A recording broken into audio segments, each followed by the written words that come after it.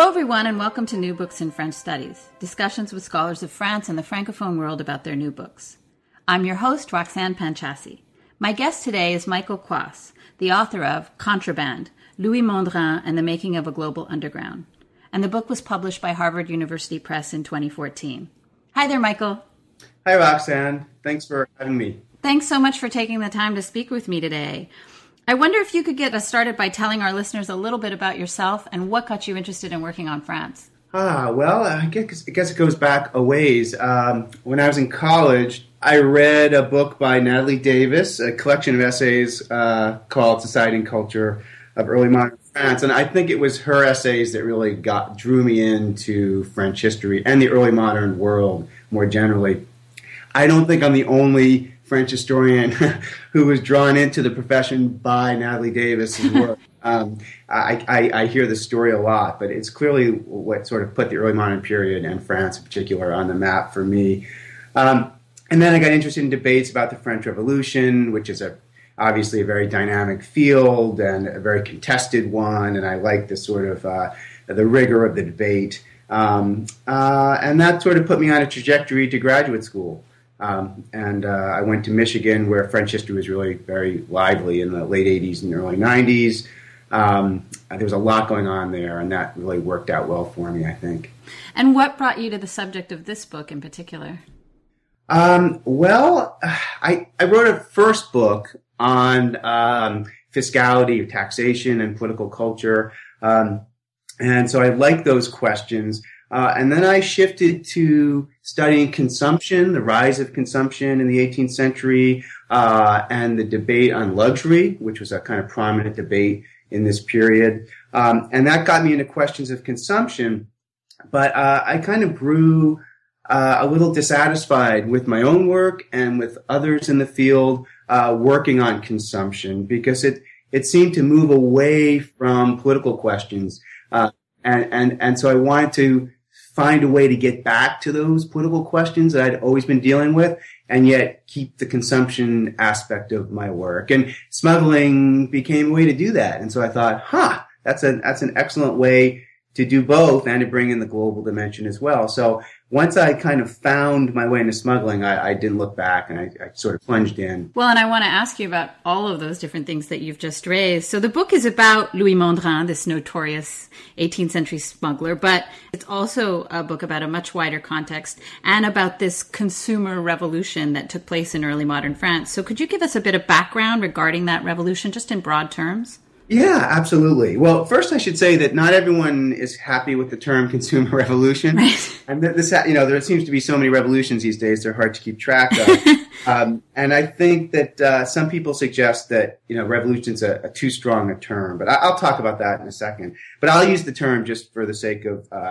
teaching this moment here of the 18th century. But basically, there's clearly a growth of consumption in the 18th century. And first, historians of England took notice of this, notably John Brewer, but many others. And it became clear that it was not constricted to 18th century England, but there was a growth of consumption in 18th century France, in the Netherlands, Northwestern Europe in general, and beyond. And so the kind of original understanding of the consumer revolution expanded geographically. And in France, we had wonderful professors like Daniel Roche writing about the growth of consumption in this period. And usually when they talk about consumption in this period, they're talking about the growth of clothing. I mean, there's always been clothing, of course, but people's wardrobes broaden, they become denser, that people have more articles of clothing. Home furnishings, so that people's homes seem to be filling up with stuff. And this can be sort of decorative stuff. This can be kitchenware, tables, chairs, all kinds of furniture. And then also there's an obvious growth in colonial products. These are things like sugar and tobacco and tea and coffee and chocolate. Things that, by the way, and we could talk about this later, they're produced in a slave system, a slave economy across the Atlantic and elsewhere. So there seemed to be, and this is odd, before the Industrial Revolution, there seemed to be a growth in consumption. Most people assume that any sort of major growth in consumption would occur after the Industrial Revolution, when you have the factories kind of cranking out goods. But it seems that before the introduction of factories in Europe, in Western Europe at least, there was a kind of a serious amount of growth in certain kinds of consumption. And so people are really looking at that, and people have called it a consumer revolution. Though some people suggest that revolution, as I said, is too strong a term because, it took a long time for this to happen. And there are questions about the social depth of this so-called revolution. That is, who really is consuming more? There's still a whole lot of people, working people, who are not consuming more in this period. And you don't want to make it sound like everyone is doing just beautifully and consuming more when that's really not happening. So, Michael, Contraband looks at smuggling and illicit trade, and you make the point that the violence of consumption and of this consumer revolution, longer process, whatever we want to call it, particularly within the metropole of this colonial system, is often left out of the story of this early modern period of transformation. So I wonder if you could say a little bit more about that. Yeah, that's a really interesting question. It struck me as I was reading all this work, including my own work, that we were sort of depicting an 18th century that was a little too happy, a little too rosy, and that people are consuming goods and retailers are describing goods in new ways, and there seems to be new values like privacy and comfort and pleasure that are coming. It just seemed a little bit too idyllic. And so what I wanted to get at was to get at the underbelly of this world and to suggest that there is a kind of dark side to the rise of consumption and to the globalization, the global trade that sustain that consumption. And so smuggling and the violence associated with the underground economy, to me, was a great way into that question. I want to kind of take I don't know if it's a detour, but ask a sort of methodological question, just the kind of nuts and bolts of this, because you make the point in the introduction, I think, that some of this has to do with, some of this emphasis on a happier enlightenment has to do with the sources that historians have looked at. And you make a point about, using probate documents and that kind of thing. And I'm wondering if you could just say a little bit more about the sources that you use in this book to get at this underbelly, as you call it. Yeah, absolutely. Yeah, the sources that most people use for consumption are probate inventories, which list how much stuff someone has at the time of his or her death.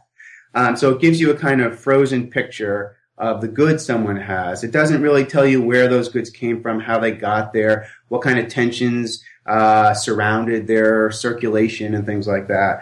So, the other source people tend to use are kind of advertisements. What are people saying about all these new wonderful goods? And of course, advertisements are very positive and they're going to kind of give the impression that these are very positive, emancipatory, goods. That is, that this consumption is very positive and emancipatory.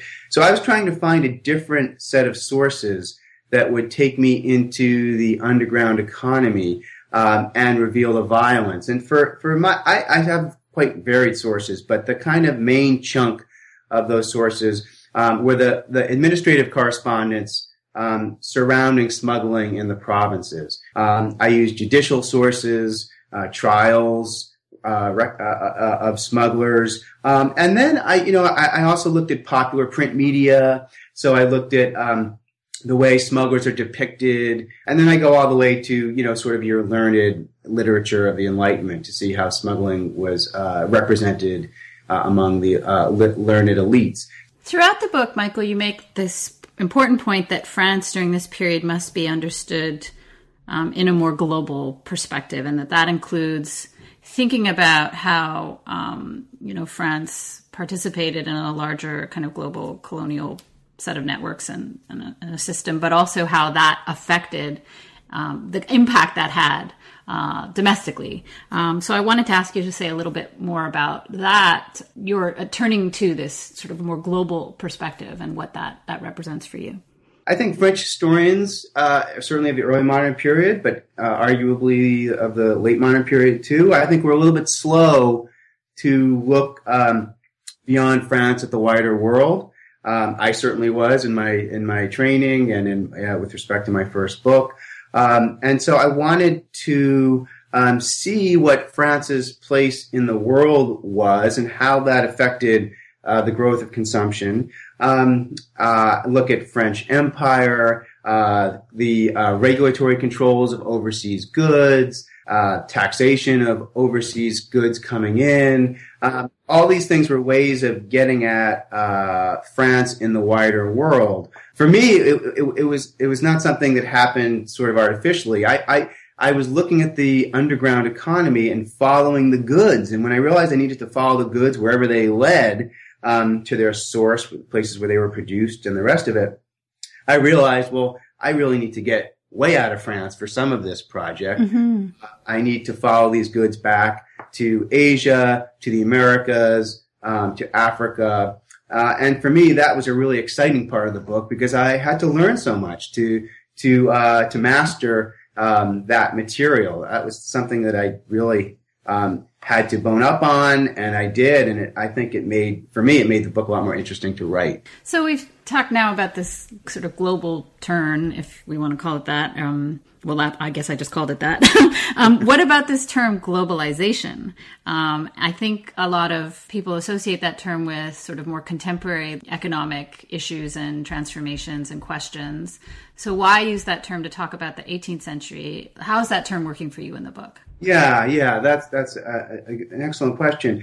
Globalization is a tricky term because so many people use it in daily life today. And I'm not really crazy about the way regular people, non-academics use the term. It seems to imply, and academics too for that matter, it seems to imply a kind of very smooth process whereby, the nation state declines, and goods flow from near to far, communications zip across borders, money goes across borders. And there's a sense that this is somehow, as I said, a very smooth process that's not necessarily problematic. But I think, when certainly studying the early modern period, this process was anything but smooth. So I wanted to keep the term globalization to refer to the integration of world markets, which I think does take place in the early modern period as well as the modern period. But I wanted to make sure that the globalization I was talking about was not too smooth and that could incorporate questions of contestation and conflict that were inherent in the process of globalization. So I wanted to keep the word but sort of adjust its meaning a little bit to account for a more complicated process. Because if you look at the early period, what I call early modern globalization really in the 16th, 17th, and 18th centuries, it was anything but smooth. You had very powerful states competing for power in far-flung colonies, even though trade linkages were developing and a kind of global economy was forming, it was always very much contested, conflict-ridden, and a lot of war occurred over these economic questions. There's sort of economic war that was waged for political reasons, political war for economic reasons, and it was that rough and tumble world that I wanted to capture. And I think one can capture it through smuggling. So, Michael, the book starts in the 17th century and then runs right up to a discussion of the French Revolution. And then you talk about sort of more contemporary issues and legacies and things like that. But what about this periodization? Why does the book begin and end when it does? Yeah, well, I was looking at the underground. If you look at the underground economy in this period, there's just about everything that is exchanged in there. There's so many hundreds of products are being exchanged illegally. But if you notice, if you look at it closely, there's a particular evolution, and it seems like the underground economy globalizes. That is, it incorporates global commodities. In a marked way in the late 17th century. And that kind of continues up to the Revolution. And that's because of Louis XIV. Louis XIV made two major interventions in the global economy that stimulated the growth of the underground economy. One was the prohibition on calico. Calico was an Indian-produced textile that the French East India Company and other East India companies in Europe brought into Europe. It became a very popular commodity, almost too popular for its own good, because traditional textile producers began to lobby against the introduction of this good. And so Louis XIV responded to that by declaring a prohibition on calico. And other rulers in other parts of Europe did the same thing. The other intervention that Louis XIV made was to create a tobacco monopoly. Tobacco came from the New World, and the idea was that the crown could make a lot of money by monopolizing this trade, importing tobacco from the New World, and then selling that tobacco to royal subjects throughout France at very high prices. And so these two interventions, and there are other ones, but these are two I concentrate on, in most part because these are the goods that Mondrian will smuggle.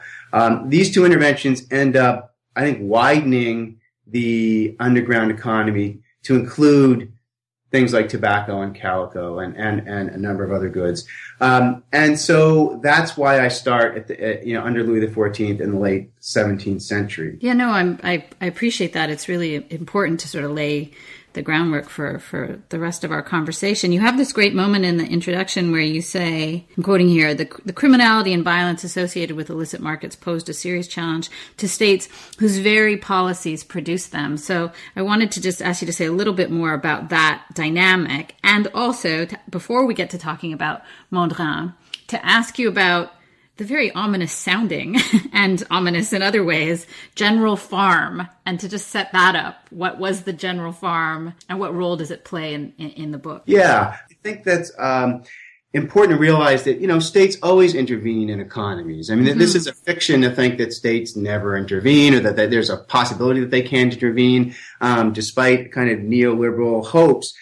States do intervene in economies for all kinds of reasons. Sometimes they're good reasons, sometimes they're not. But when they do intervene, they create opportunities for fraud, illicit trade, smuggling, and things like that. So in the late 17th century, when we have this broader push by the monarchy into the global economy, it's no surprise that there's this kind of underground that forms around those interventions. So I hope that's clear. Mm-hmm. And one way that the crown could police these interventions, to institute these interventions, was to rely on this gigantic company called the General Farm. A farm refers to a tax farm.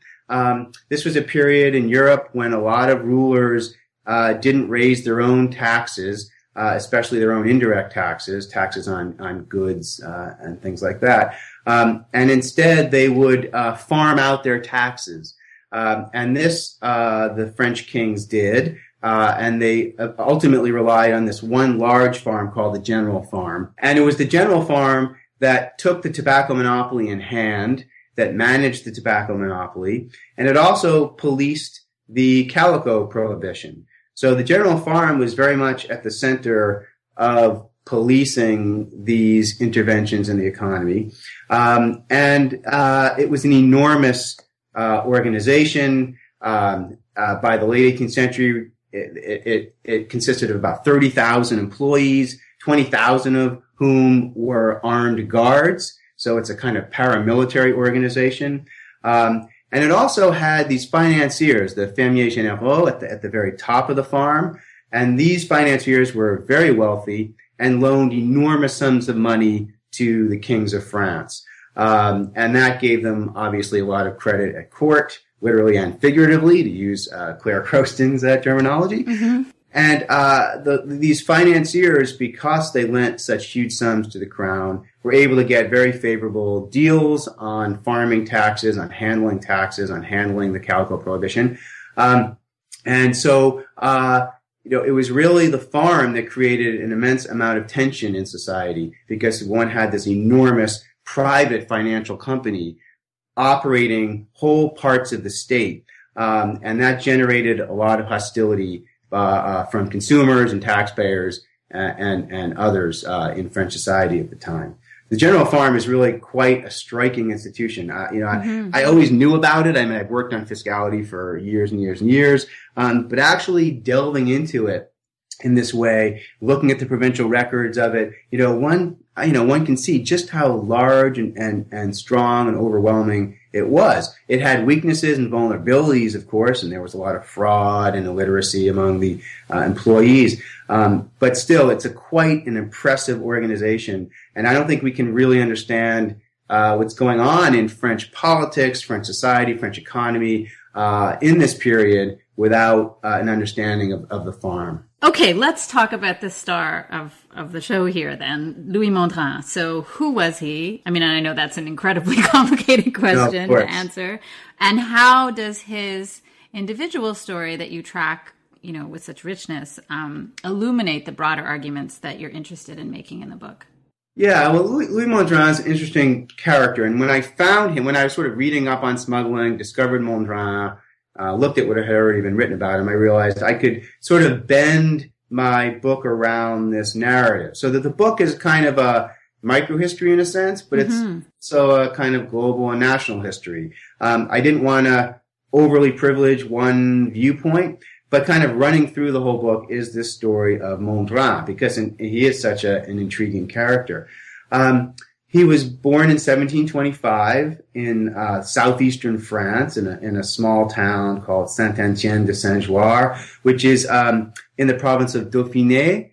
If you know it at all, maybe you know Grenoble, which is the capital of Dauphiné in the southeast. This is not too far from the border, which is, partially explains what happened.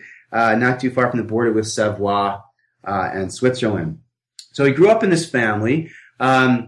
It wasn't a poor family. It was not a rich family. It was sort of a family of solid, small-town merchants. And Louis Mondrian's father died when Louis was still pretty young, about 17.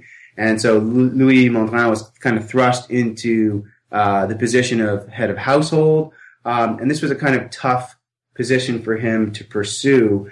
He tried his best. He did pretty well, but he went on this kind of financial venture of provisioning the troops, the French troops outside Nice, and this is during the War of Austrian Succession. So he gets a kind of government contract, in a sense. He is a local merchant, after all, to load up all these mules and walk them down to around Nice, to the mountains behind Nice, and distribute food and other provisions for the troops.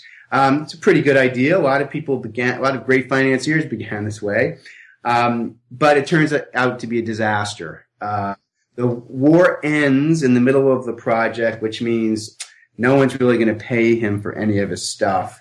And on his return, a lot of the mules died, and the mules were obviously a major part of his capital expense going into the whole project. And he comes back home after this calamitous venture, and slowly drifts into a life of crime and into smuggling. It's very hard to uncover this. The sources are limited, but we could kind of see him and his brothers. He had a few brothers, kind of descending into a life of crime, whether that's sort of counterfeiting or petty theft. But for Louis Mondrian, where he kind of ended up settling is with smuggling.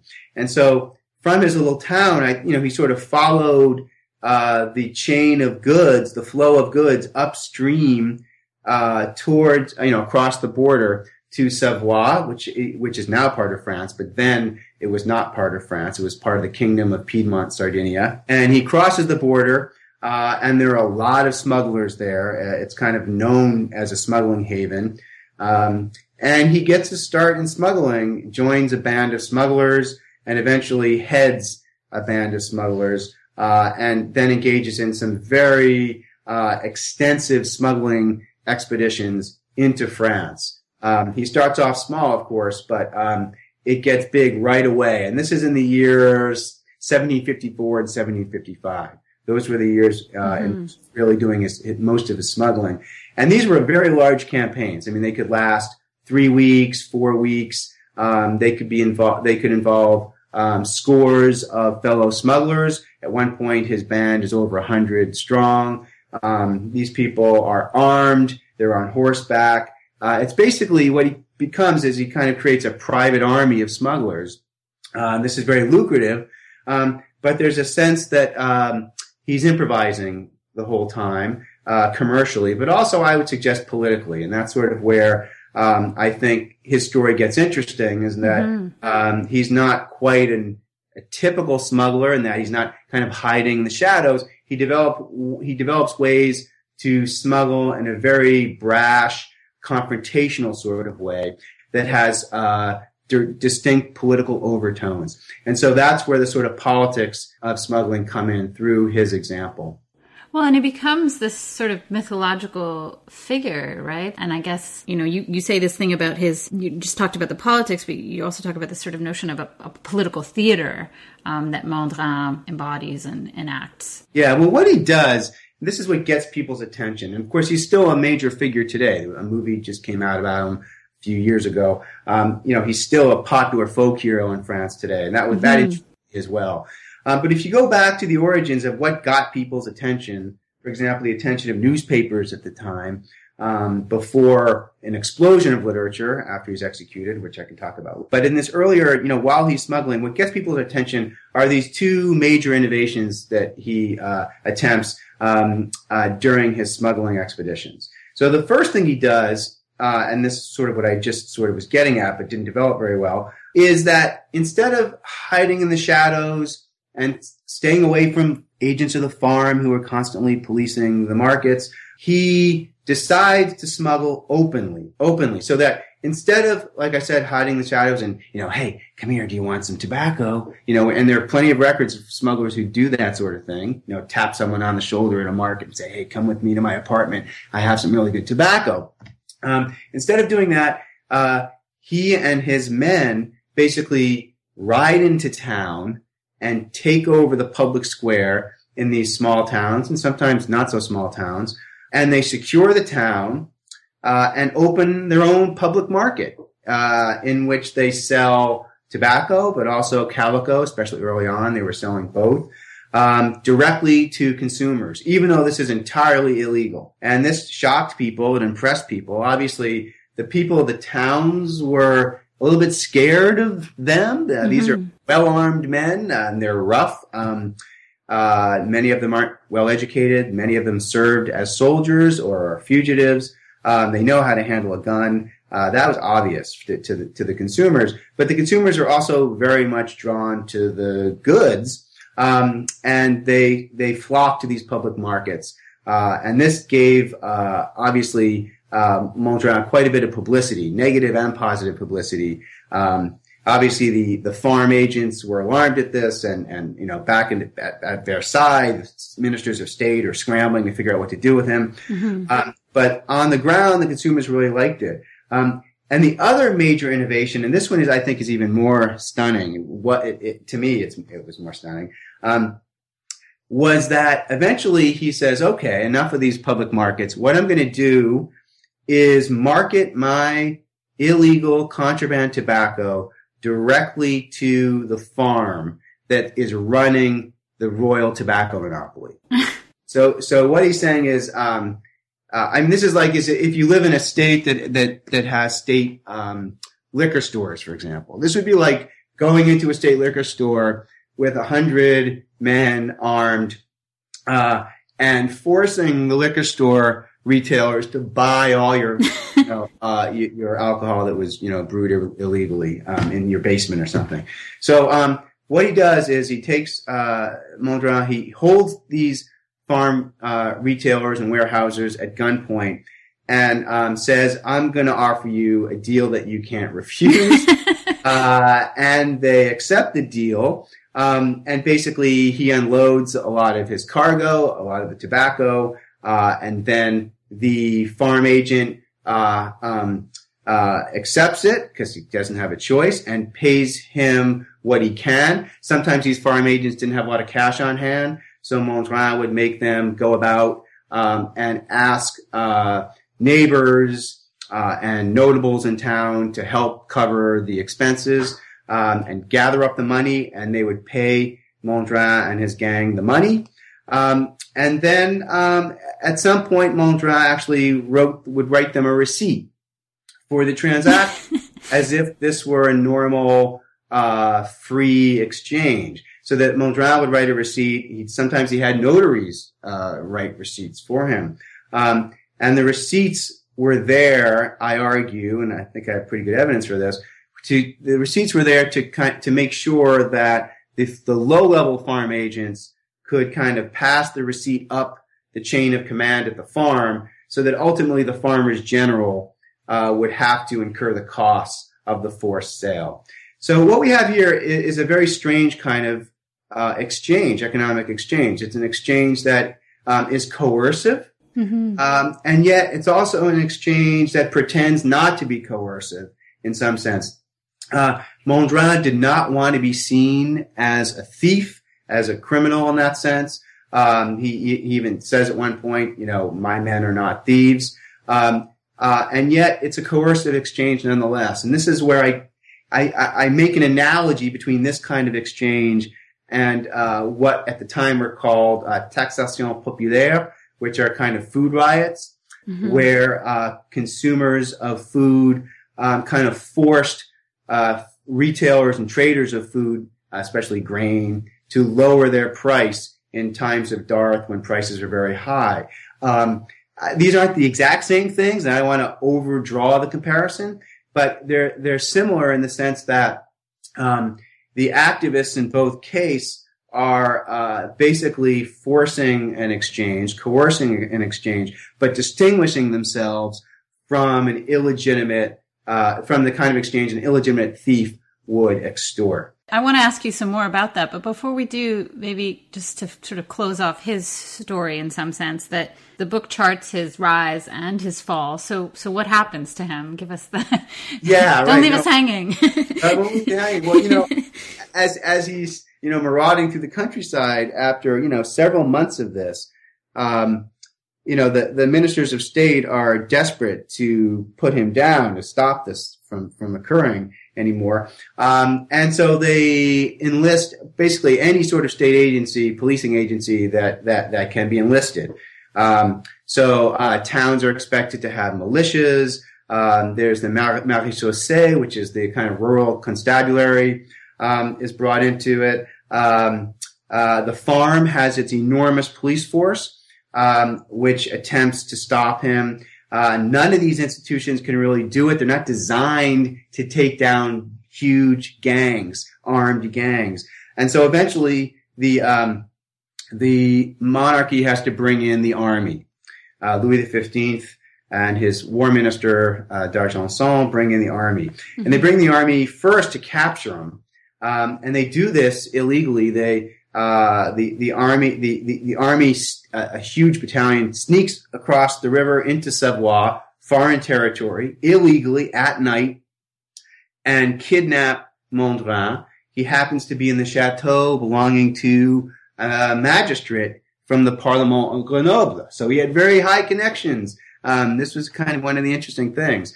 At any rate, they pluck him from the chateau, excuse me, and bring him back to France and put him on trial at a special commission. And I can talk a little bit about that. There's in the process has been a revamping of the criminal justice system in this period to deal with smuggling and smugglers like Mondrian. And they put him on trial. They find him guilty and they execute him. I'm not giving too much away here since one of my chapters is entitled The Execution of Louis Mondrian. And they execute him, and it's really after his execution that he really becomes a legend. There's an absolute explosion of popular literature and songs and engravings after he is executed. There's some material on Mondrian, some printed material on Mondrian before he's executed, but that's really when you get an enormous burst of literature on Mondrian. And so at that point, after his execution, he lives on in the memory in a very political way, and it's a contested way as well. I mean, this is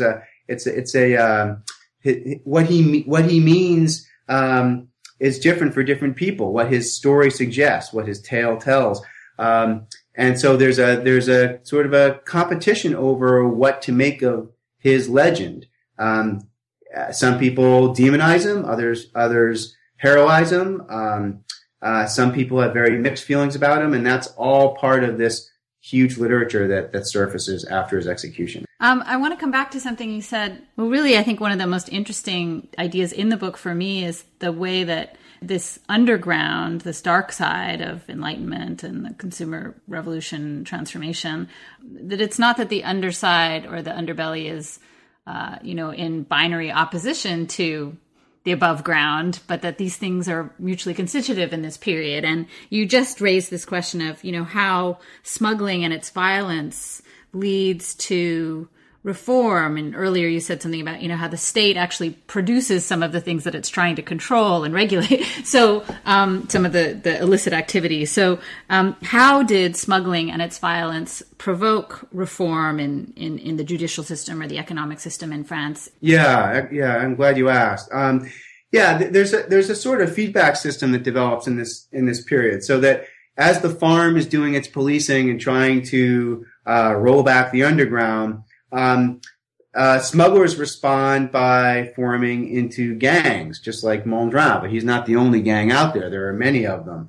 And as the gangs form and get bigger, then the farm responds to that by growing, by adding employees, and coming up with new modes of policing. They're experimenting with arrest notices, these signalements, which give descriptions of people, of noted criminals. So there's a kind of feedback system between the underground and the policing mechanisms of the absolute state. Now what happens is that also occurs within the criminal justice system. So yes, there's an expansion of policing within the farm and beyond the farm in many ways, but there's also a change in the judicial system that is meant to roll back the underground through a kind of deeper judicial repression. And how that happens is quite interesting. First, the Crown issues edicts hardening the penal code against smuggling.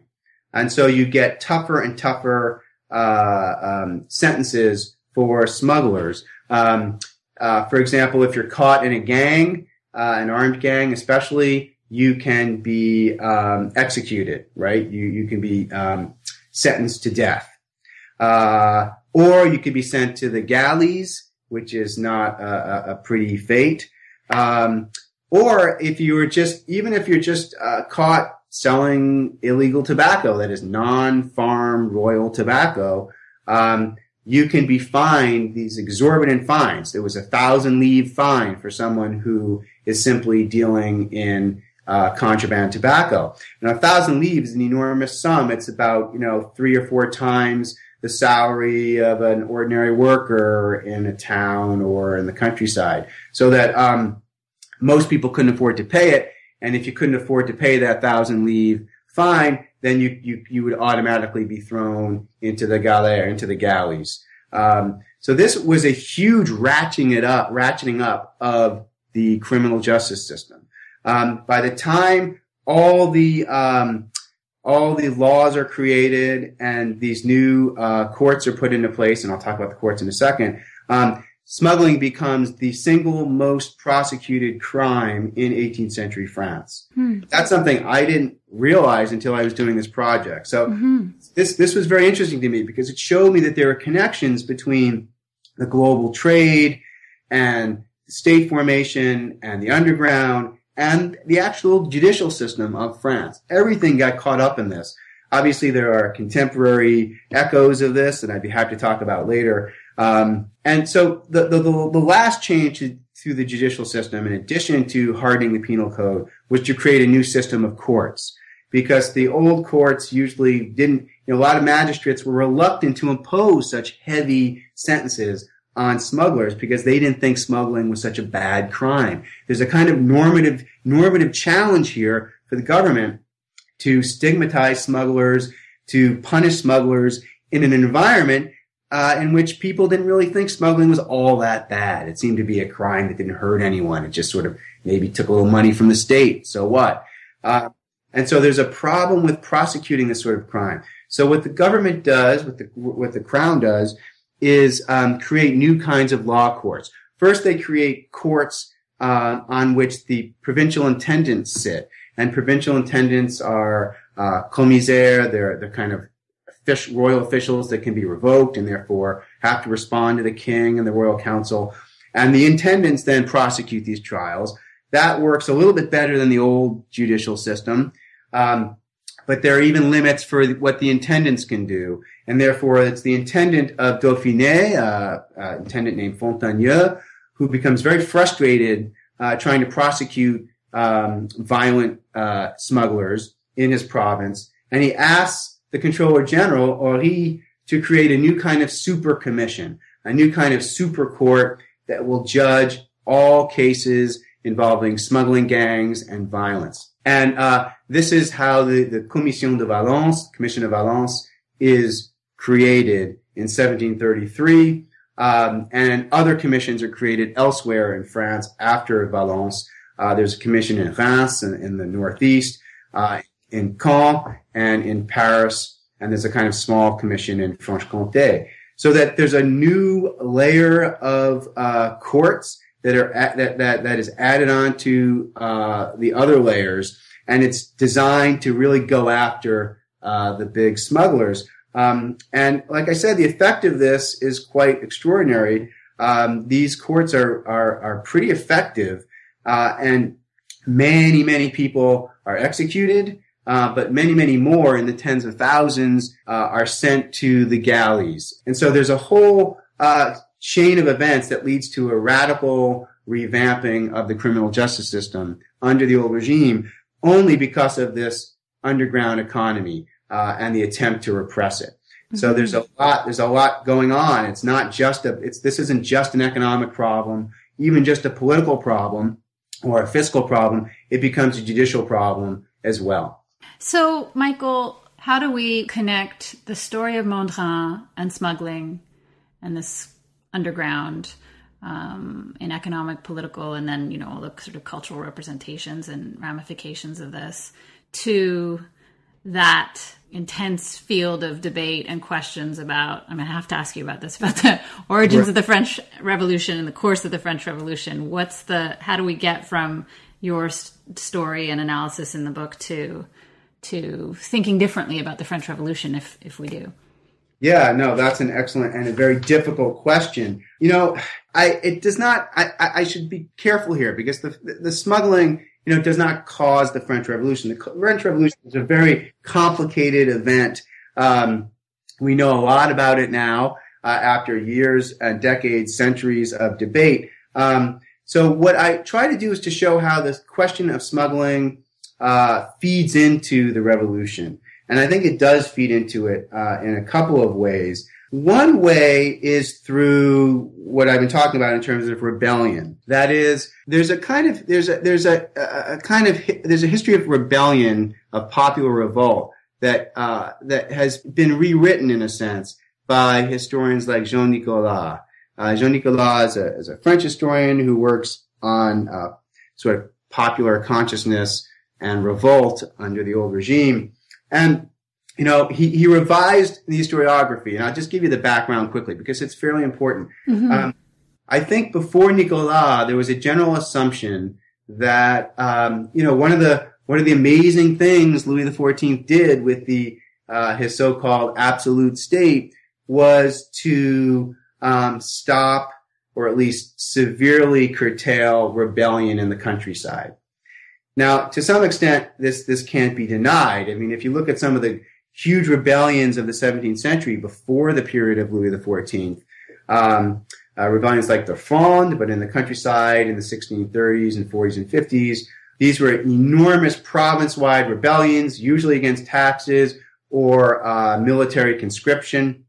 This was a period of intense war, the 30 Years' War.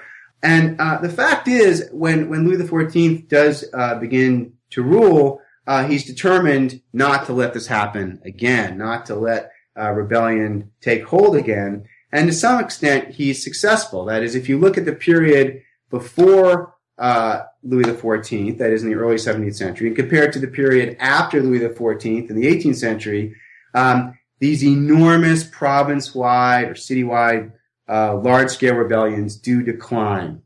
And so the story of rebellion used to be that, there was a lot of rebellion. In the 17th century, Louis XIV sort of cleans everything up, builds his absolute state. We now know that it's not as absolute as he thought it was or like to have been. And then things sort of calm down. The politics change. There's definitely a lot of conflict in the 18th century, but not this kind of popular rebellion. And then, bam, the revolution hits in 1789. So what Nicolas showed was that actually if you go out and start looking at rebellions, smaller rebellions, not just the gigantic rebellions, there's some continuity. There's a lot of continuity from the 17th through the 18th century in that rebellions persist, and they usually persist because of the underground economy.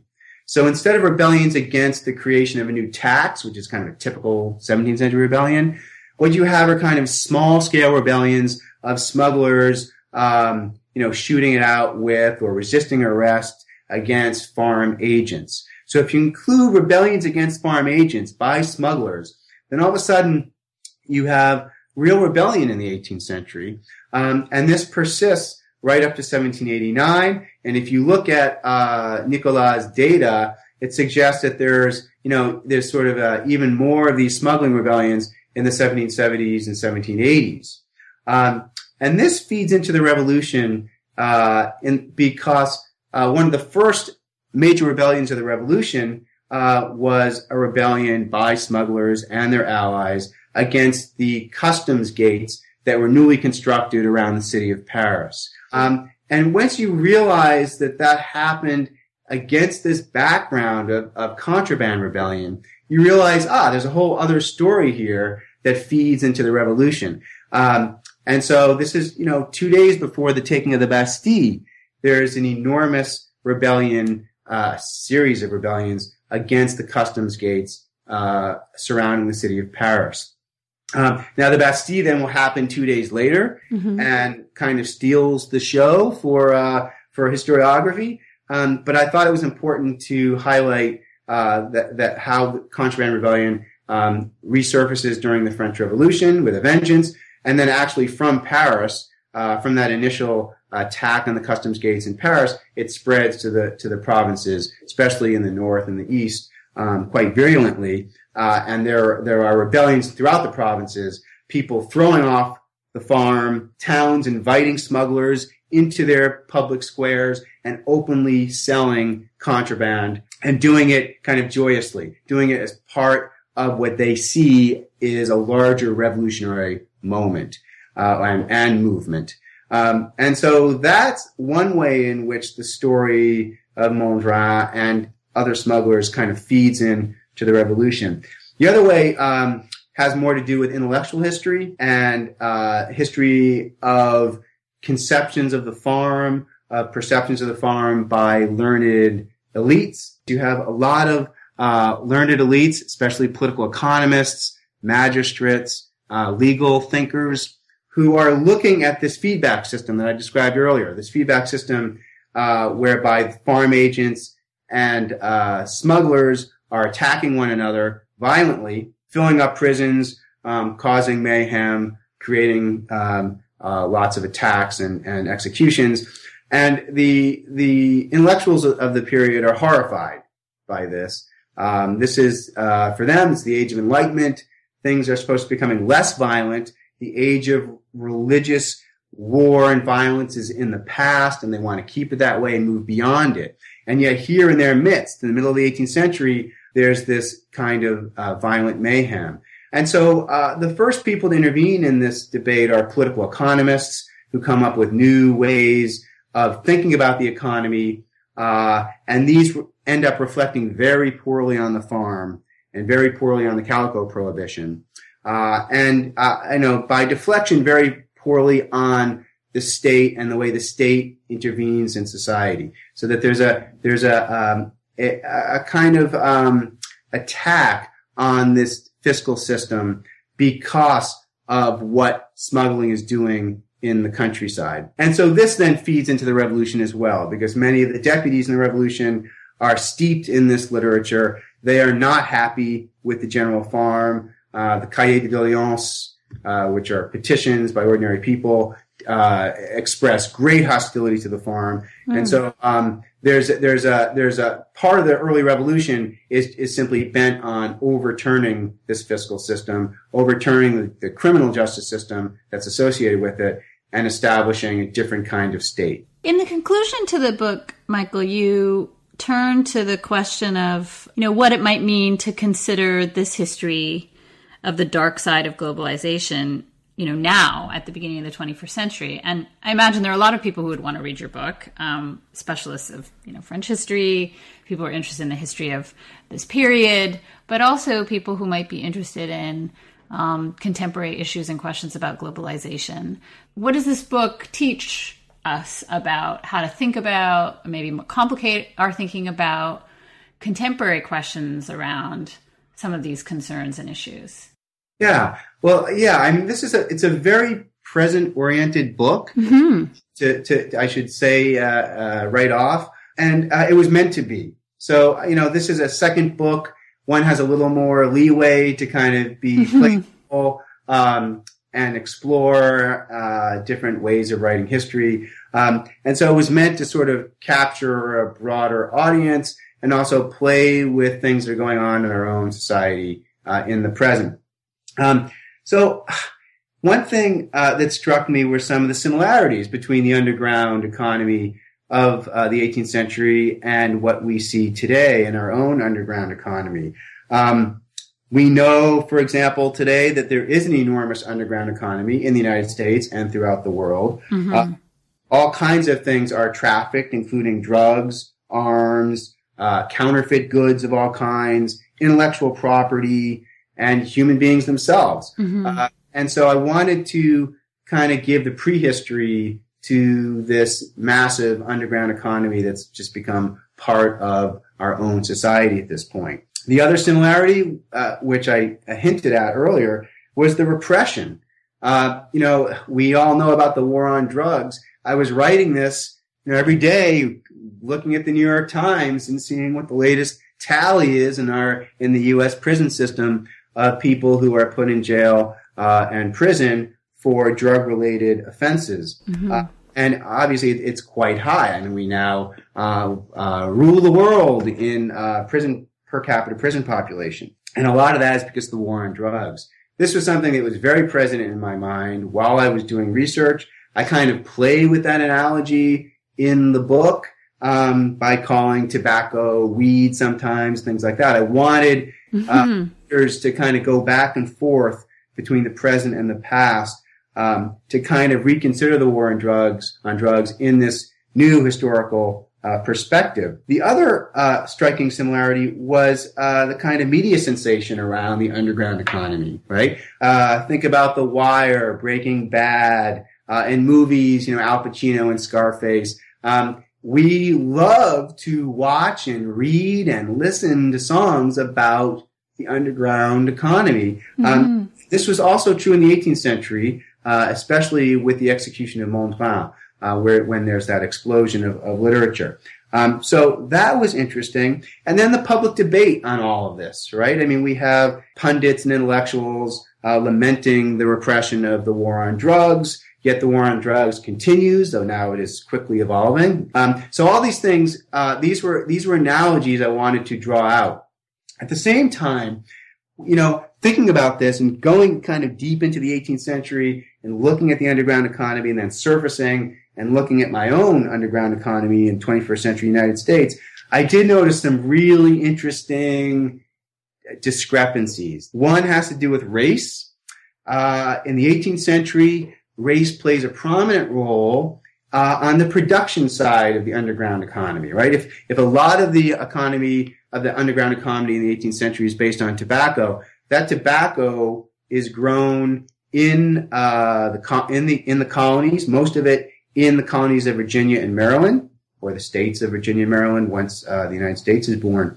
by African slaves or slaves of African descent. It's quite extraordinary how quickly a slave society develops in Virginia around tobacco, and that tobacco is largely grown and shipped to Britain in the 18th century, and then Britain sells it to the farm. So when I say global, that's what's going on for tobacco. The tobacco comes from the North America, then gets shipped to Britain, then Britain to the farm. And some of it obviously doesn't reach the farm. Much of it is diverted, and that becomes the contraband tobacco that then is mixed with European homegrown tobacco. But the point is, it's mostly slave produced in the New World. Today, race is an important factor, less so, I think, in the production of these goods, though I'm sure my Latin American colleagues would have much to say about race and the production of illegal drugs for U.S. consumers. I think that now race is a factor in the repression, and this is very obvious to me. We have very high incarceration rates, very high for African American men in particular. There's a really interesting book calling this a kind of new Jim Crow, this process of incarcerating African Americans for participating in this illegal drug economy. So that was striking to me, the difference of the way race worked out in both periods. And the other big difference is really the morality of the war on drugs. You know, if you go back and look at the 18th century and the monarchy is not waging a moral crusade against the tobacco itself, or any other product that it's peddling or involved in trading. The reason why they're pushing tobacco is for purely fiscal reasons, right? To increase its revenue. And the state does not have any, campaigns, this is your brain on drugs type of campaign. And I found that sort of refreshing. I mean, they're simply there to make money, and they were pretty open about it, though they did have to sort of try to stigmatize smugglers to prevent them from smuggling, which obviously didn't succeed very well. On the other hand, the war on drugs that's occurred in the United States since really the 1970s, when Nixon really initiated it, is heavily moralistic. It's always been moralistic from the very start. That is, drugs are a threat. They corrupt the national moral fiber. And that's why we need to go after these things. They are inherently evil unto themselves, and we need to do all we can to expunge them from our society on these moral grounds. Obviously, the morality and the racism are tied in that respect. And so it reminded me just to see the lack of morality in the 18th century, or the lack of the moral campaign by the state. It highlighted how moralistic the U.S.